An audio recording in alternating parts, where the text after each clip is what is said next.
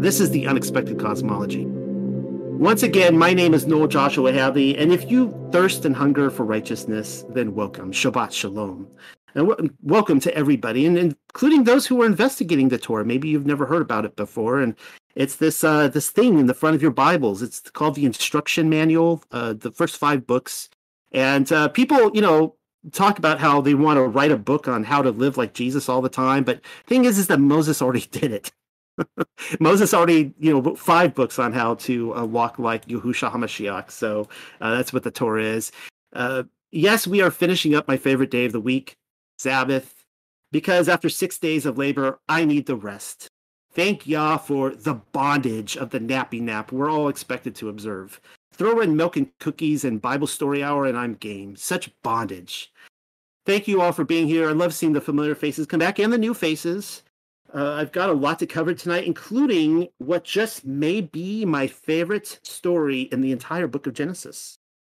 What is my favorite story in Genesis? You're going to have to wait around to the second half of this presentation to find out.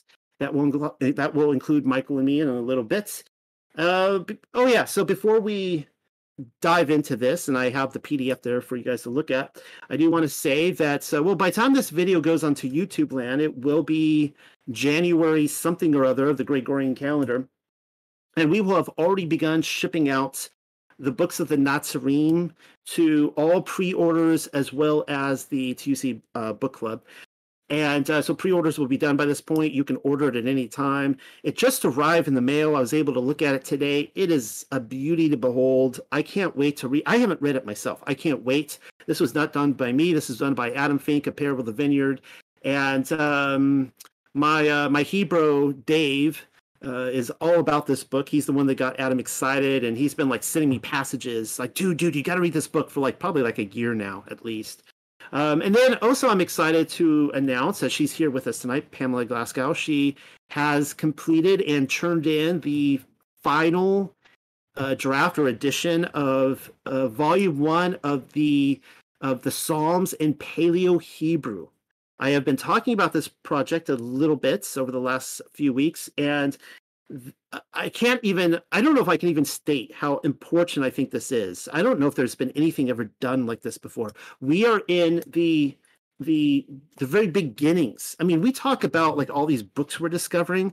We are in the frontier still of biblical analysis and understanding, because we haven't even tapped into the Paleo-Hebrew yet. People are just now discovering this. They're just now learning about it, the original Hebrew Bible. So I cannot wait to get this out. That will be our February send out for all TUC club members. They're going to get the first exclusive on this. So you guys can, of course, sign up, and there's going to be the link in this video. Let's get right to this. So this is called this first part tonight of my presentation is taken from the Genesis Reset. And Pamela was kind enough to take a phone call with me, and I was she is an educator, and she was taking me through the Paleo-Hebrew, and being the student under her pupilhood, I was having a difficult time understanding some of that. I was asking a lot of questions, probably to her annoyance. So hopefully I passed the test, and I can make Miss Pamela proud. This is called The Paleo's Take on the Creation Week. And again, this can be seen in the, if you go to maybe I didn't update it yet on the website, but this will be in the Genesis Reset. So something I neglected in the last go-around was making any mention of how modern Hebrew is a completely and altogether different language than the ancient biblical Hebrew, which Moshe and the others were working with. And here I was putting all that effort into explaining the Masoretic, when what I should have been doing is making a phone call to my local paleo expert. Everybody should have one to depend upon, and I have managed to find mine in Miss Pamela. She is a translator of the very excellent The Psalms in Paleo, and that's a link to some of the Psalms that she's uploaded. I always start out stumbling. I'll get through the bumbling. Onto the website, The Unexpected Cosmology, in case you haven't heard. And boy, does the Paleo speak of a race. And boy, does the Paleo speak of a reset event or what? If you thought the Masoretic was epic, then wait until you read Pamela's line-for-line breakdown. Here is the Paleo I was speaking of. It begins with Aleph and the on the top right and ends with ta on the bottom left, looking completely unrecognizable from the modern Babylonian Hebrew, if I do say so myself. You've likely heard the one about Paleo closely resembling the Sumerian script as well as the Phoenician alphabet.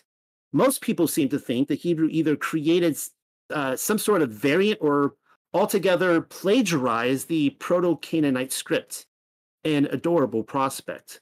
All that really reveals is that they don't believe Noah's Ark or the Babel incident to be accurate. It's essentially their attempt at turning the table and claiming, no, the languages were not confused at Babel. Paleo is the confused one. LOL. Noah and Shem lived in Canaan, as did Abraham eventually. You'd think their language and alphabet, as well as the creation stories attributed to it, would be inspirational to their neighbors. But I am not supposed to think about it that way, apparently. Getting back to Miss Pamela's translation, just this week I was told by a critic that I wasn't allowed an alternate opinion on his story of architecture unless I was an accredited modern-day building designer. And that's true. I was sitting in the jacuzzi and I was trying to talk to this guy about the mud flood and that kind of stuff. And the only thing he wanted to know, he's like, if you're not like a building designer or an architect, you have no opinion on this. You've got to be kidding me. Some people think that way, though. I merely bring this up because there are always those readers out there who are more concerned with whether or not my processing plant stacks up with their controller's bookwork rather than seeking the truth for themselves. Well, here's how Miss Pamela describes her paleo breakdown process. It is not a mechanical translation, a one word-for-word exchange from Hebrew to English. These are actually coming from her words. No, hers is a lyrical adaptation of the many possibilities hidden in the Hebrew. The paleo is a visual language.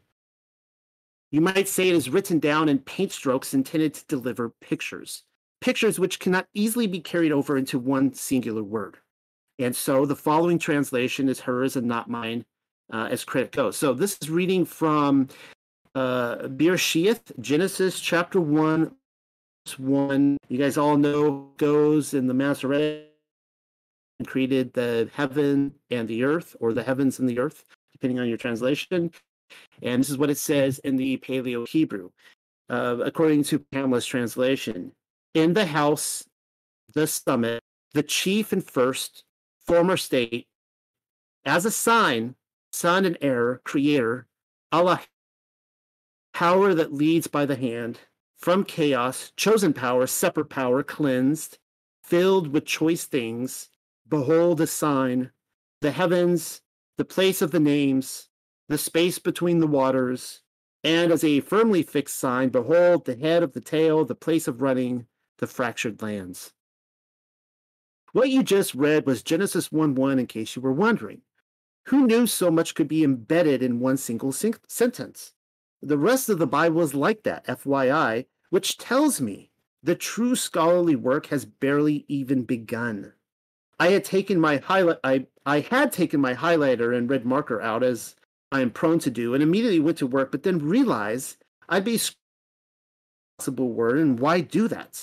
Really, I don't even know where to begin in addressing the Genesis 1:1, or in addressing this. Genesis 1:1 would take a chapter, and the first chapter, Genesis 1:1 would take a chapter just to dissect what's all happening here, and the first chapter would take an entire book. How about we start with the stunning confession and the reason I suspect our controllers have made such a dedicated effort to starve off any interest in rediscovering our linguistic roots.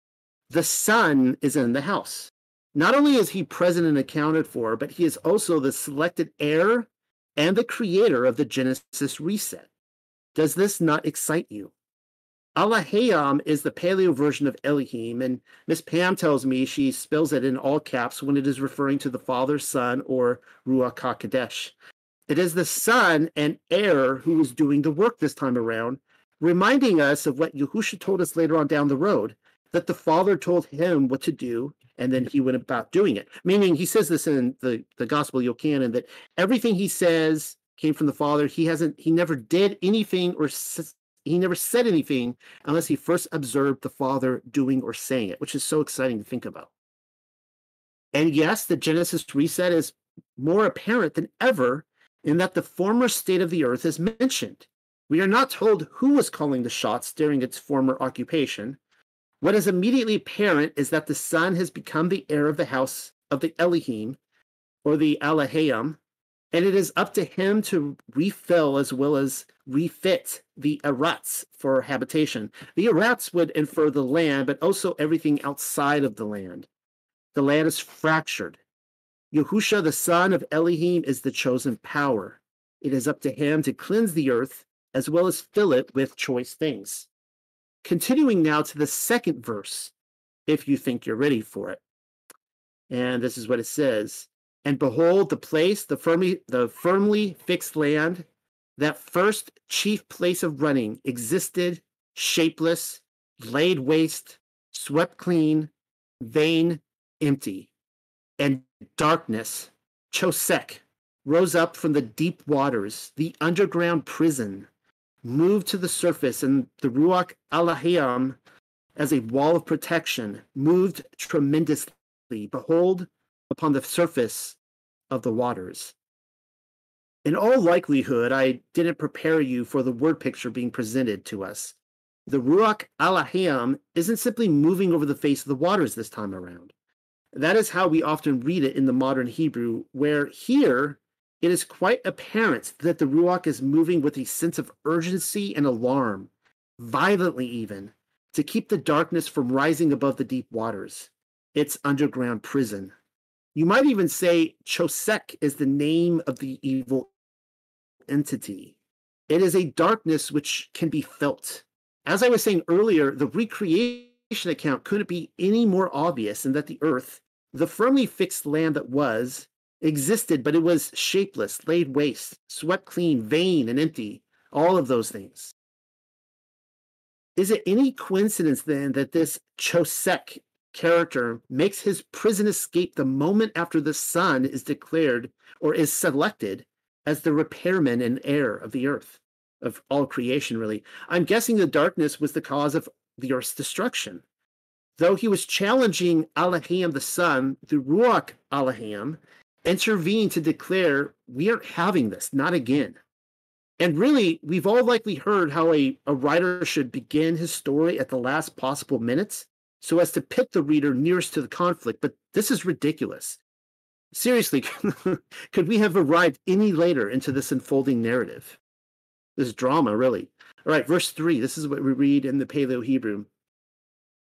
As a firmly fixed work, Elohim willed, declared, commanded, he brought forth light, a strong light, primary light, light from every direction. And so light, primary, strong, he will exist. Notice what wasn't created in the third verse. Light. The light had already existed before the Bible got its start. Where it was moments earlier is anybody's best guess. But to claim Elohim was going about in total darkness up until now doesn't seem entirely practical, seeing as how Yahusha is the light. Some have suggested that Yahusha was created at this precise instance in his story, but that probably doesn't line up with everything else going on. Declaring, commanding, or bringing forth isn't a creation word. It's more like a confrontation with the Chosek, the darkness, seeing as how the creature from the Black Lagoon has arrived, hoping to ruin everything. It is a declaration of who is in control and calling the shots now, as if to say, he who is the light will exist. Wouldn't you like to know what happens next? Me as well. Originally, Miss Pamela only translated the first 3 passages for me. They were intended to show that I was heading in the right direction with my Genesis Reset research, which is appreciated from one investigative reporter to another, except that her translation simply ended there. The trail went cold. I was a howling hound without a smell and stuck with the cliffhanger. And so I responded in kind, you've got to be kidding me. From some other corner of our flat, motionless plain, Miss Pamela was kind enough to translate the next 2 verses in the saga and then send them my way so that my research might continue as planned. So this is what we see in verse 4. Actually, verse 4 and verse 5. And Elohim viewed, behold, as a signal, the light, primary light, light from every direction, that it was upright and fair, pleasant and agreeable. And Elohim divided into equal sections, behold, as a sign, the light, primary light. And he also, behold, as a sign, divided into equal sections, the Chesak, darkness. Verse 5. And Elohim celebrated. He gave light the name Yuam, or day, and Chesak, or darkness. He gave the name Lealaha, night. And we actually, well, I'll comment on this when we're done. And firmly fixed existed Arab, evening, and firmly fixed existed, I guess, Bakur, morning. These were counted the first day. Lealaha may be the name of another Ruach, by the way. I have commented upon her in other places, such as my pre-existence paper. She would be known as the night angel by some traditions, though I wouldn't confuse her with the darkness arising from its prison. Seems like whatever attempt was made on Yahusha's kingdom, or even his life, was thwarted.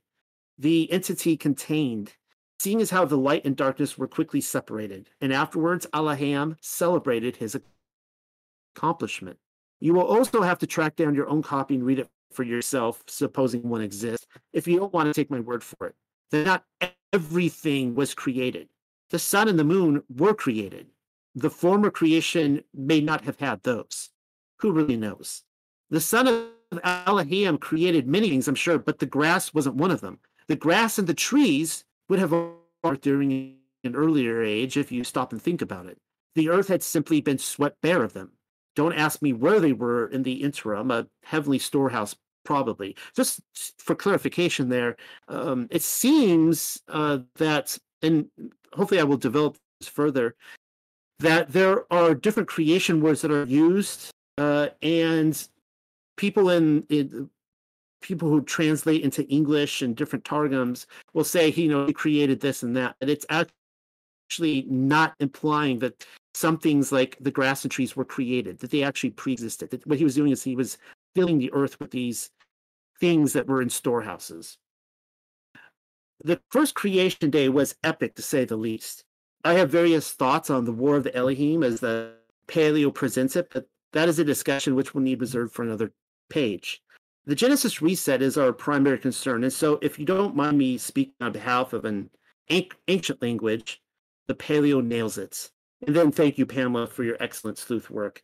That I, as I was stating earlier, I'm adding that whole section to the Genesis reset. Now we're coming here. If you turn to the page on page 8, we see here from Elizabeth to Charles, a New World Order numbers ritual. I've been debating this, and I'm going to axe this. I'm not going to present this tonight. I don't think I'm going to get past the censors on YouTube. And I've had strikes and channel threats in the past over any of these gematria readings I've done.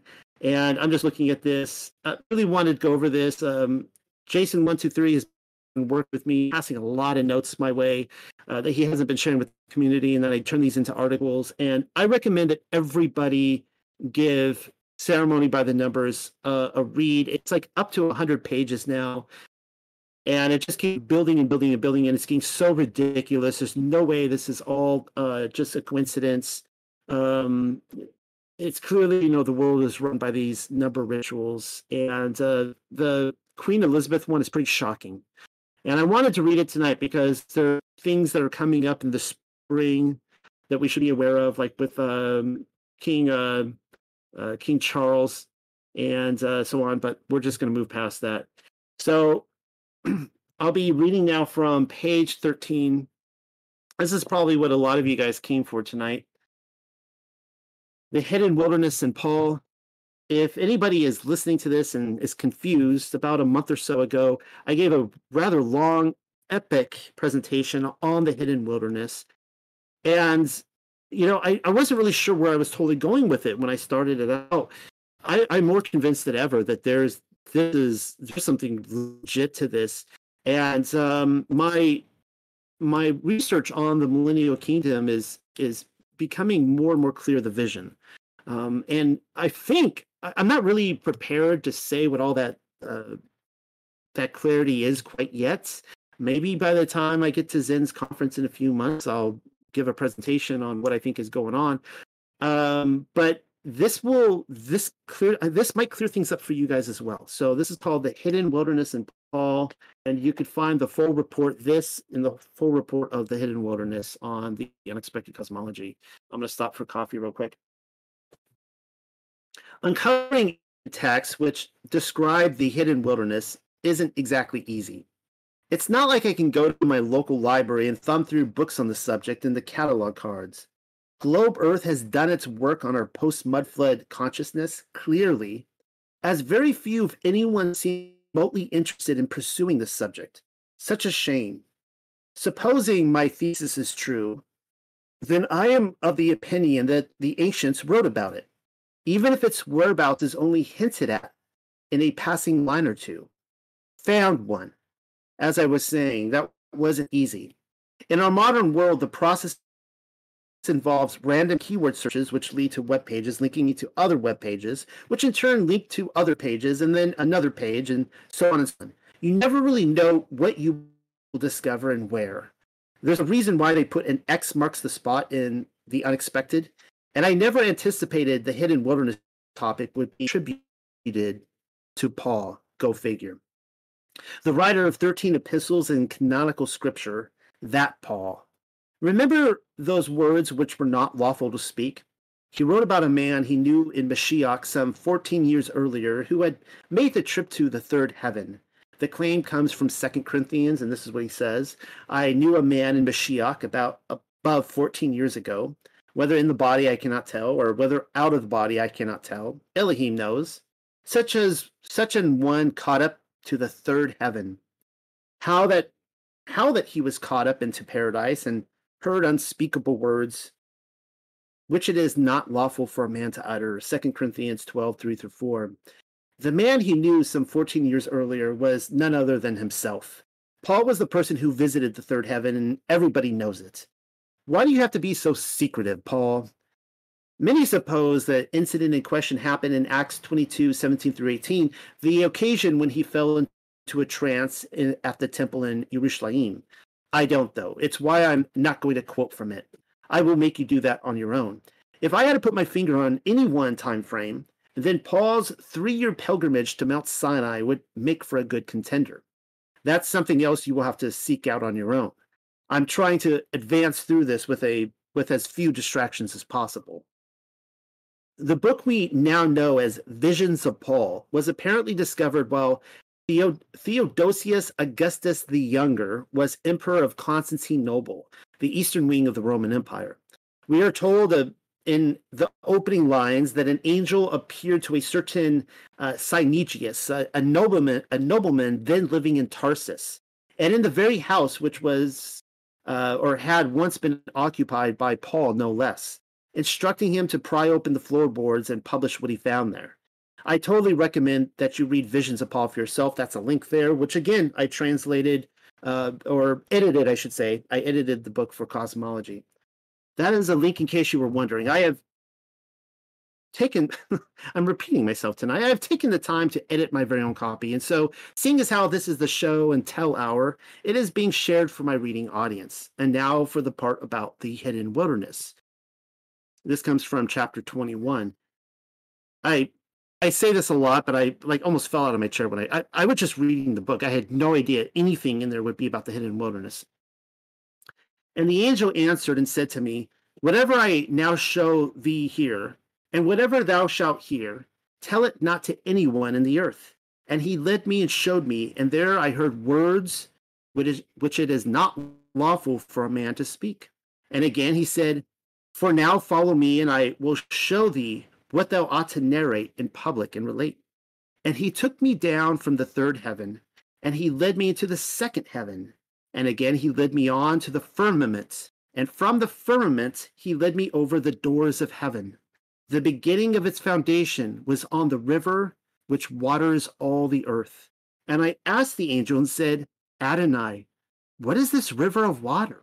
And he said to me, this is Oceanus. And suddenly I went out of heaven, And I understood that it is the light of heaven which lightens all the earth, for the land there is 7 times brighter than silver. I will ask you to pause so as to appreciate precisely what is being described for us here. Firstly, we see the part where Paul is instructed on what is unlawful to speak in paradise. That doesn't even happen until the 21st chapter. But then look at what happens immediately afterwards. He leaves the third heaven, continues on through the second heaven, passes through the firmament via a doorway, and arrives to its foundation upon the outer extremity of the earth. The general suggestion has a circular ice wall surrounding the oceans of the flat, motionless plain, but I'm reminded of the ending to The Truman Show. The oceans simply pan out in all directions until they meet their barrier, which is the firmament. That's what happened to the Truman character at the end of the film. He set sail hoping to discover the greater realm, but then thumped right into a matte painting of the horizon, thereby discovering that he had been in a movie studio all along. It wasn't a snow wall. No, there was quite literally a staircase and a doorway leading into the world beyond. That is the picture given to us in The Truman Show, and it sure does seem as though Paul is describing it in like manner. Continuing, and I proceeded with the angel, and he carried me by the setting of the sun, and I saw the beginning of heaven rounded on a great river of water. And I asked, what is this river of water? And he said to me, this is ocean which surrounds all the earth. And when I was at the outer limit of ocean, I looked. There was no light in that place, but darkness and sorrow and sadness, and I sighed. This comes from chapter 31. You have to jump ahead by an entire 10 chapters to learn that Paul describes the outer extremities of the earth in 2 ways, depending on where he is standing at the moment. We have already seen a landscape lit up 7 times brighter than silver. The ocean still surrounds the earth here, but now there is only darkness. Paul describes it as the region beyond the setting of the sun. I think that's his way of saying the sun has no circuit here. In both instances, the sun is nowhere to be found, which furthermore tells us that the first location would be cast into the same icy gloom if it were not for the light of heaven. Are you following? One thing that seems certain in all of this, you can't say Hyperborea is being described in Paul's journey to the earth's uttermost extremities, unless we have the location of Hyperborea totally wrong. The firmament doesn't touch down in the center of the earth. We are dealing with a land so far removed from the course of the sun and the moon that no natural light as prescribed by a post-Newtonian world can be found there. Paul should have been entombed in the darkness. And in fact, he was on one occasion, which we just read in chapter 31. Continuing back with chapter 21. And I said, Adonai, what is this place? And he said to me, this is the land of promise. I will remind you, this is the land that is lit up 7 times brighter than the sun. Hast thou never heard what is written? Blessed are the meek, for they shall inherit the earth. The Ruachoth, therefore, the just, when they have gone out of the body, are meanwhile dismissed to this place. And I said to the angel, then this land will be manifested before the time? The angel answered and said to me, when Hamashiach, whom thou preach, shall come to reign, then by the sentence of Elohim, the first earth will be dissolved, and this land of promise will then be revealed. And it will be like dew or cloud, and then Adonai, Yahushua HaMashiach, the King eternal, will be manifested and will come with all his saints to dwell in it, and he will reign over them 1,000 years, and they will eat of the good things which I shall now show unto thee. And there it is, the hidden wilderness we've all been seeking. Read it and weep. The land was disclosed in Paul's time, but then we see how it would be revealed and manifested when Yahushua HaMashiach arrived with the set apart. The span of his rule is even given 1,000 years. My critics always neglect that part. They're like, nah, no way, man. Messiah's kingdom is forever. You're so wrong. Teach the Bible for once. Neglecting the 1,000-year measurement. The 1,000 years is important because something else happens afterwards, and hardly anyone cares to admit that the deception has done a work on them. Somebody is bound to tell me that Yahushua said the meek would inherit the earth and that it wouldn't have been written in a gospel yet, thereby disproving this text. Psalms 37:11. Go read it and then get back to me. Yahushua wasn't the first one to claim it. Also, the part about the earth being dissolved has to do with the fire judgment, melted cities, and all that. What seems evident in all of this is that the countries of the world would be ruled afterwards from the land of promise, which is the same thing as saying the hidden wilderness. The picture seems to get clearer and clearer with every discovery. Yahushua the King and Messiah never went anywhere. If anything, our controllers built a wall around him. You will see more of what I mean as we continue. We're in chapter 22 now. And I looked around upon that land, and I saw a river flowing of milk and honey. That's interesting. And there were trees planted by the bank of that river full of fruits. Moreover, each single tree bore 12 fruits in the year, having various and diverse fruits. And I saw the created things which are in that place, and all the works of Elohim. And I saw there palms of 20 cubits, but others of 10 cubits, and that land was 7 times brighter than silver. And there were trees full of fruits, from the roots to the highest branches, of 10,000 fruits of palms upon 10,000 fruits. The grapevines, moreover, had 10,000 plants. Moreover, in the single vines there were 10,000 branches, and in each of these 1,000 single grapes. Moreover, these single trees bore 1,000 fruits. Mind blown. Perhaps yours is about to be I'll speak for myself on that one. Perhaps yours is about to be. Get ready, because you never really know.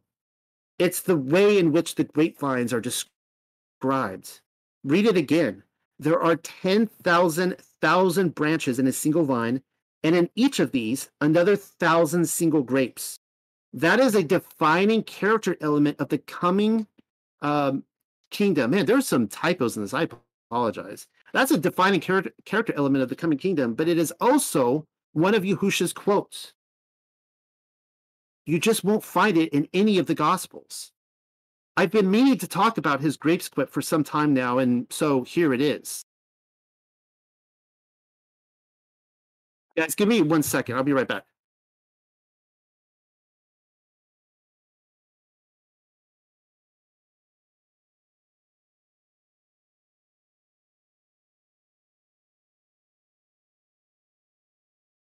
Okay, I'm back.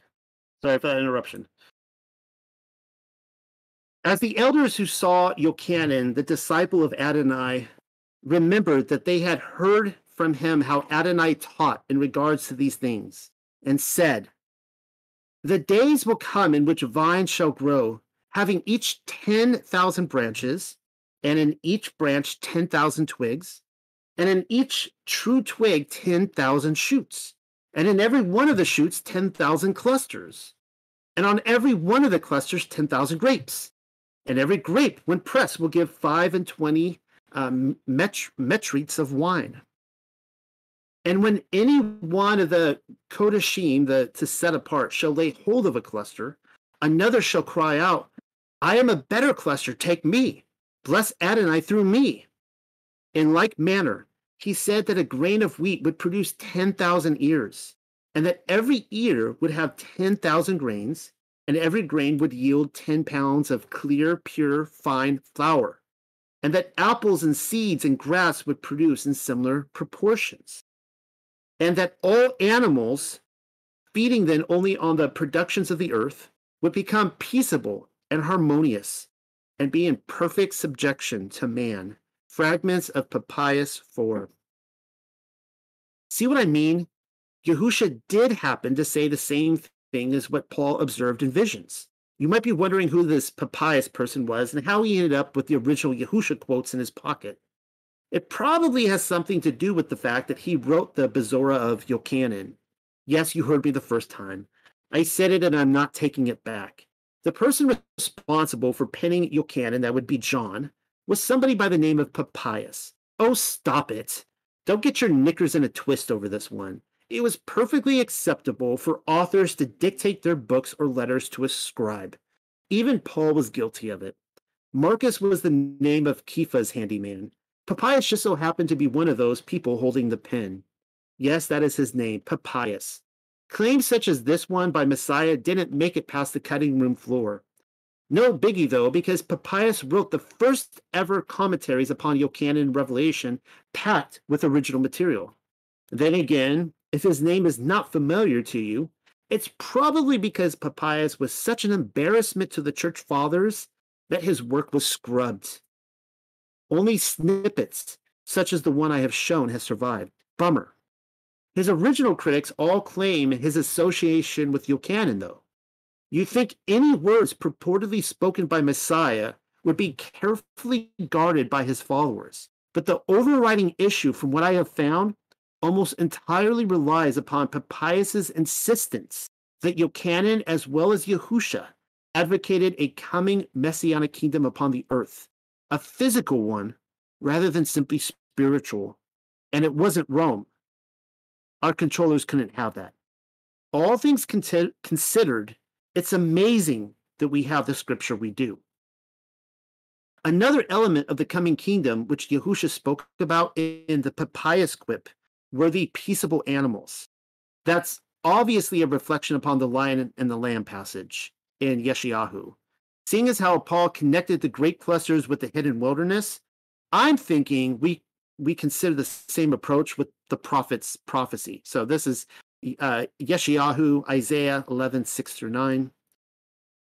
The wolf also shall dwell with the lamb, and the leopard shall lie down with the kid, and the calf and the young lion and the fatling together, and a little child shall lead them. And the cow and the bear shall feed, their young ones shall lie down together, and the lion shall eat straw like the ox. And the suckling child shall play on the hole of asp, and the weaned child shall put his hand on the cockatrice's den. They shall not hurt nor destroy in all my holy mountain, for the earth shall be full of the knowledge of Yahuwah, as the waters cover the sea. What I have just quoted from is probably the most recognized character trait of Messiah's kingdom. Oddly enough, I have yet to comment upon it. Just the other day, I was taking a walk around the neighborhood, wondering why, but now I know. It was being set aside for this very moment. Keep reading to the end. It doesn't say the lion and the lamb won't destroy each other anywhere in the world. It doesn't say an asp won't bite a child anywhere in the world either. No, the context is Yahuwah's holy mountain. The lion and the lamb will not hurt nor destroy each other in one specific location. Also, I am well aware that it says wolf rather than lion, but I cannot bring myself to say it. I remember exactly what it used to say, reading from the passage and then quoting from it often. Chalk this one up to the Mandela effect. The holy mountain being described isn't in modern Israel. The Yahudim as well as Yahshua were divorced from the land. The Jews who live in it today are free to do so, live there, I suppose, but they are not the Yahudim of old. That the scene takes place in the hidden wilderness. And then we read this quote here. This comes from the Book of Britain. When the lion lies down with the lamb, and shalom reigns over all, there shall be found the kingdom of heaven. Well, that's more like it. Here is another Yahusha quote, though it derives from the rarely read Book of Britain. And what have we learned? That the lion would lay down with the lamb, not the wolf. I am often told I am misquoting Yeshayahu and that my memory is bad, but it must come from top brass because Yahusha made the same slip-up. We're all misquoting the passage because of the Book of Britain, apparently. That must be it. Artists and pastors, as well as Bible students all over the world were reading from the Britain all along and getting their wires crossed. LOL. A raise of hands. How many of you have ever heard of the Book of Britain before? Let alone those of you who have afforded the time to read it. Exactly. Let me take the residue wherever I find it. The holy mountain being described isn't in modern-day Israel. Oh, look, it repeats. Interesting. Man, there's a lot of typos in this slip-ups. I apologize. The Yahudim as well as Yasharel were divorced from the land. If you've read Revelation all the way through, then you know Yahuwah was done with it as well. the city became a haunt for demons and devils. The Jews do so, I suppose, mostly because they are not the Yahudim of old. The Zionists and their supporters will have to keep waiting around for nothing to happen, though, because the Yashiyah scene takes place elsewhere in the hidden wilderness. It is from there, once revealed and manifested for the entire world, that the knowledge of Yahuwah would be spread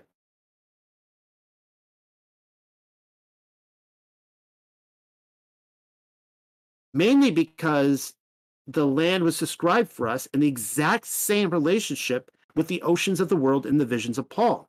Speaking of which, I am nearly neglecting Paul's visit to the hidden kingdom. He has more to say on the matter, so continuing. And I said to the angel, why does each tree bear 1,000 fruits? The angel answered and said unto me, because Yahuwah Elohim gives an abounding flood of gifts to the worthy, because they also of their own will afflicted themselves when they were placed in the world, doing all things on account of his holy name. And again I said to the angel, sir, are these the only promises which the Most High Elohim makes? And he answered and said to me, no, there are 7 times greater than these. Now, notice that, I don't think I comment on, but notice he talks about the 7 times greater light as well. But I say unto thee that when the just go out of the body, they shall see the promises and the good things which Elohim has prepared for them. That is true. That comes from 2nd Ezra. Till then they shall sigh and lament, saying, have we emitted any word from our mouth to vex our neighbor even on one day? I asked and said again, are these alone the promises of Elohim? And the angel answered and said unto me, these whom you now see are the ruachoth of the married, and those who keep the chastity of their nuptials, containing themselves. But to the virgins and those who hunger and thirst after righteousness, and those who afflicted themselves for the sake of the name of Elohim, Elohim will give 7 times greater than these, which I shall now show thee, the visions of Paul 22. The hyper-grace people with a communist view of heaven will not be pleased with passages such as this one. Some of them will still read my work at a cautious distance, though most have moved on. I am only trying to get ahead of the rebuttals, and I can already see them opposed to the idea that souls of the righteous are presented with a reward system based upon their works of the Torah. Visions of Paul has the idea that the least in the kingdom will inhabit the hidden wilderness. Correction. All ranks of kingdom citizens will inhabit the city of Messiah, as we shall see, but not everyone will be allowed everywhere. And certainly not everyone will be allowed into the city of Messiah unless they are first purified. Papias is one of the few other individuals more obsessed with the millennial kingdom than I am. And here's what he had to say regarding the multiply system, of the few quotes that has survived him. As the Presbyterians say, then those who are deemed worthy of an abode in heaven shall go there. Others shall enjoy the delights of paradise, and others shall possess the splendor of the city. For everywhere the Savior will be seen, according as they shall be worthy who see him. I'm going to pause right there, and let me just read this line again. For everywhere the Savior will be seen, according as they shall be worthy to see him. So this tells us right here, in the millennial kingdom, as well as in eternity, not everyone will see him the same way, or in the same matter, or in the same glory. That's really interesting to think about. But there is this distinction between the habitation of those who produce 100-fold, and that of those who produce 60-fold, and that of those who produce 30-fold.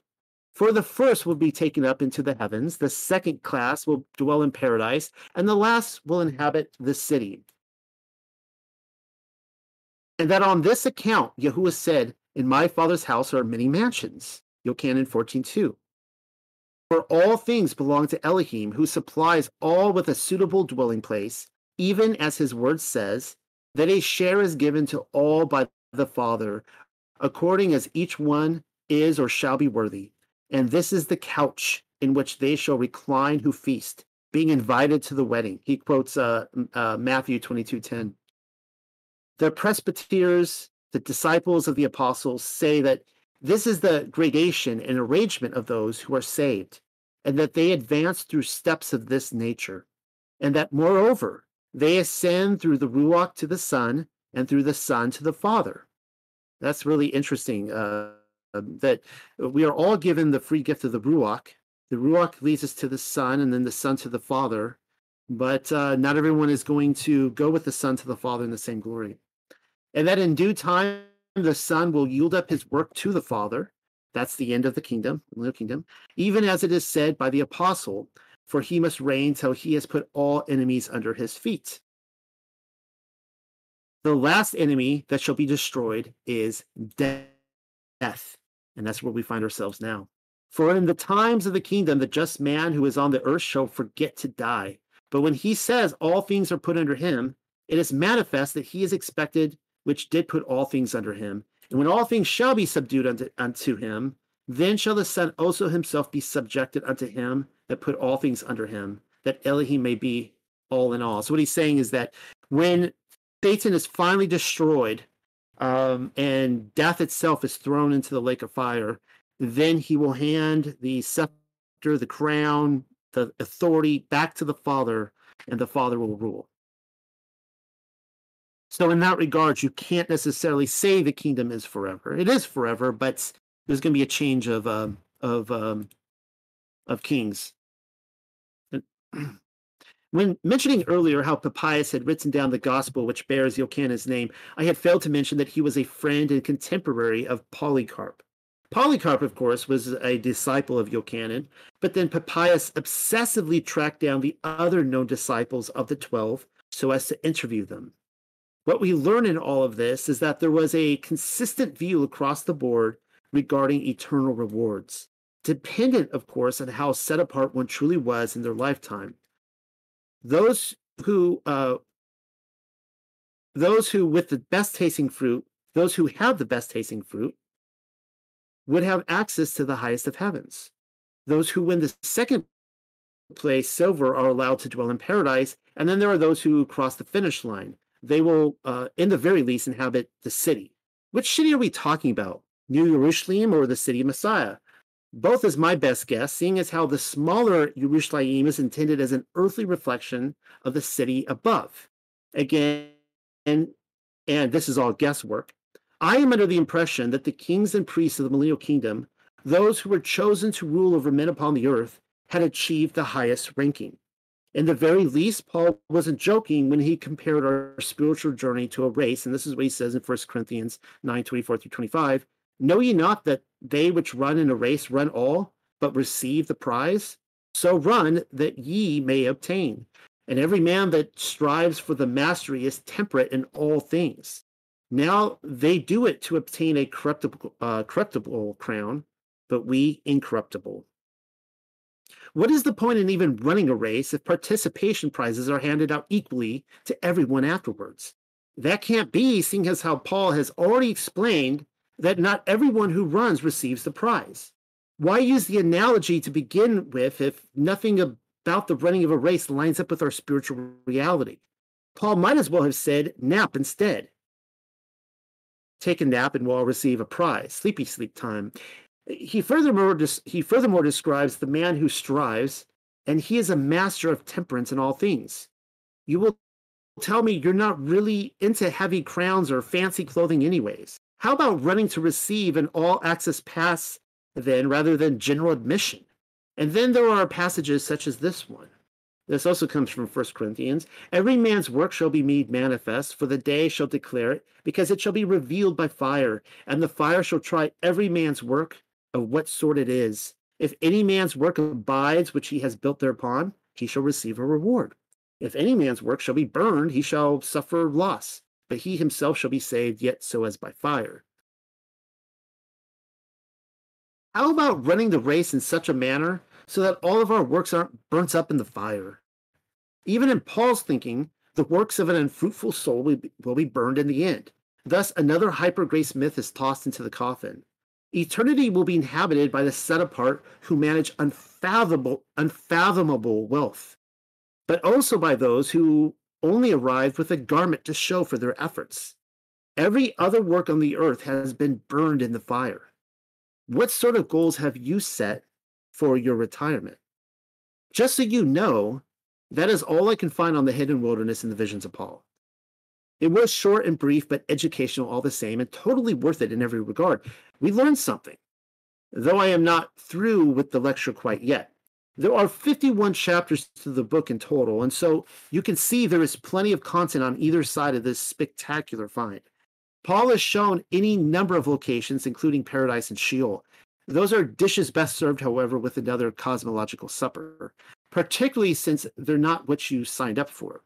The only problem with ending the discourse here is that somebody is bound to pick up visions for himself and read what follows immediately afterwards. It is nothing scandalous, though it may very well be deemed as fuel for argument by my detractors. I have nothing to hide, and so an explanation is probably in order. Reading further. This comes from still in chapter 22. And then he took me up from that place where I saw these things, and behold, a river, and its waters were greatly wider than milk. And I said to the angel, "What is this?" And he said to me, "This is the Acherusian lake." Acherusian lake? Where is the city of Messiah? But not every man is permitted to enter that city. For this is the journey which leads to Elohim. And if anyone is a fornicator and impious, and is converted and shall repent and do fruits worthy of repentance, at first indeed, when he shall have gone out of the body, he is led and adores Elohim. And thence, by command of Yahuwah, he is delivered to the angel Michael, and he has baptized him in the lake, in the Acherusian lake. Thus he leads them into the city of Messiah alongside of those who have never sinned. But I wondered and blessed Yahuwah Elohim for all the things which I saw. And again, I'll be talking about this, but I went into great detail in my paper, A Tale of Two Jerusalems, about how there are two Jerusalems, and one of them you're required to go to, and it can't possibly be New Jerusalem, because this says right here, not everyone's going to be allowed into it. So that's a problem if you're cursed for not being able to go into it, but you're supposed to go into it.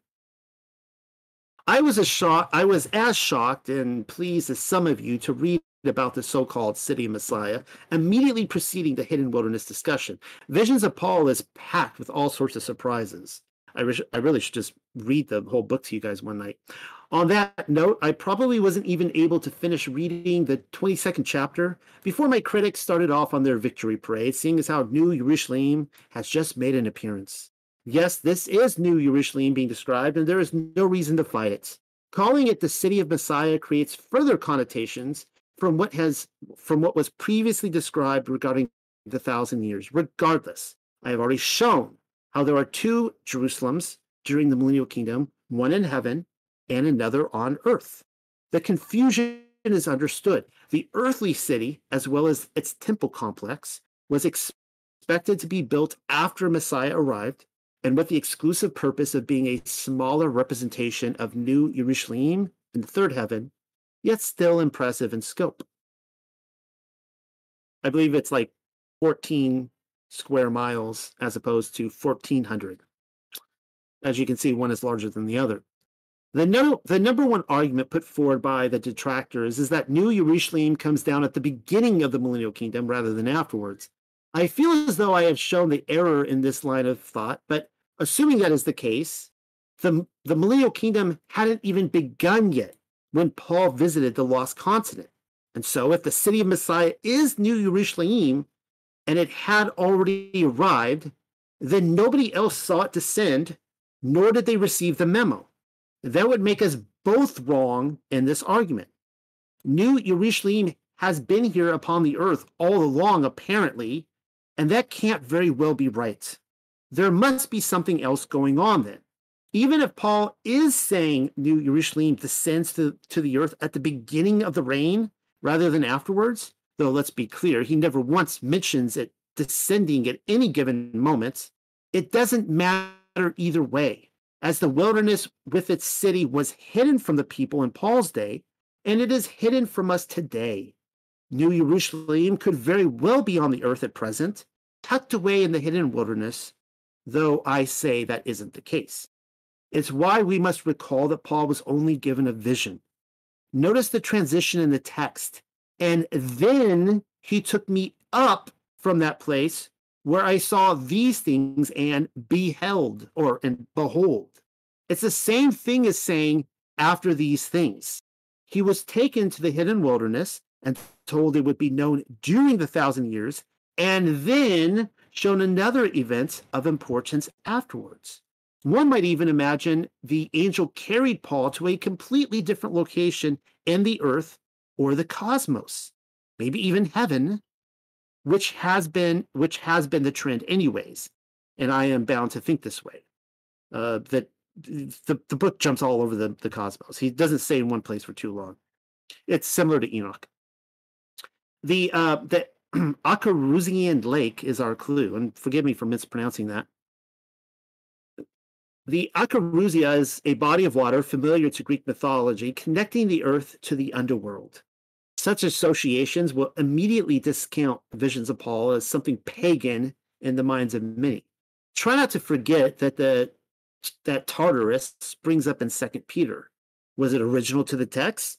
Was either of the two names original to their parent text? I haven't the faintest clue.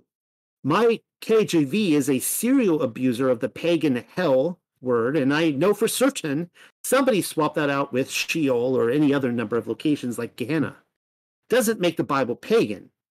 The Akaruzia Lake is mentioned in many texts, including First Adam and Eve and Revelation. In those other instances, it is referred to as a sea of glass. Otherwise, it is only mentioned by name in a scarce few texts, and here is one of them. I found one. This comes from the Book of Adam, which again is not to be confused with First and Second Adam and Eve. As Seth was telling that to Chua, that would be Eve, at once a great angel blew the trumpet, and all the angels who were prostrated on their faces stood up again. They besought Adam and cried out in a loud voice and said, "Blessed is Elohim, by all blessing, you pardoned the protoplast." And when the angels had said these words, one of the 6-winged seraphs was sent towards me. He took Adam to the lake of Acheron, there it is, and he dipped him in it 3 times. Then he lit, I guess there's your baptism right there. Maybe we're supposed to dip 3 times instead of once. Then he led him back before Elohim, and Adam remained prostrate on his face for 3 hours. And after that, Elohim stretched out his hand from his throne, raised Adam up, and gave him to Michael, or Michael, and he told him, "Take him to the 3rd heaven, to paradise, and set him before the altar until the day of the oikonomia, which I contemplate concerning all the fleshly beings with my well-beloved Son." There it is again, the Akaruzian Lake. And what do we see is happening? The same thing as what is being recorded in visions of Paul. Only Adam is the dead soul being referred to on the first go-around. By the command of Yahuwah, the righteous soul is delivered to the angel Michael and baptized in the said location before he can be led into the city of Messiah. Michael, or Michael, is a busy fellow. Let's not get distracted, though. Acheron parts ways with the Greek bards in that the lake or the river or the sea, as it is also known, is situated just outside of Yerushalayim in heaven, or New Yerushalayim. I am putting all options on the table. One of them involves a literal lake in the furthest extremities of the earth that one must cross before ascending upwards to the firmament to heaven. That very well may be the case now that I think further upon it. Nearly every account regarding the land of promise involves an uncrossable river, and this very well may be it. Okay, so that's all I have on this tonight. Hopefully you guys enjoyed that addition to, well, both additions to the Genesis Reset using the Paleo-Hebrew, but also the Hidden Wilderness. And just as a preview, I actually found another book. I'm not going to tell you which one it is at the moment, but yet another book, another ancient book. And the scholars cannot decide whether it belongs to Judaism or Christianity, which really excites me when they can't do that, when it's so blended together. It's like they don't know. But it's all about the Hidden Wilderness, and it will actually address more of questions we have. So, Nikki, I never really read this book until recently either. And there's all sorts of gems in it. I'll be actually talking more about this book next week when I give my next lecture or my next talk. But it's interesting that the tormenting angels in Visions of Paul, they have a name. Are you guys ready for this? They're called the Tartarians.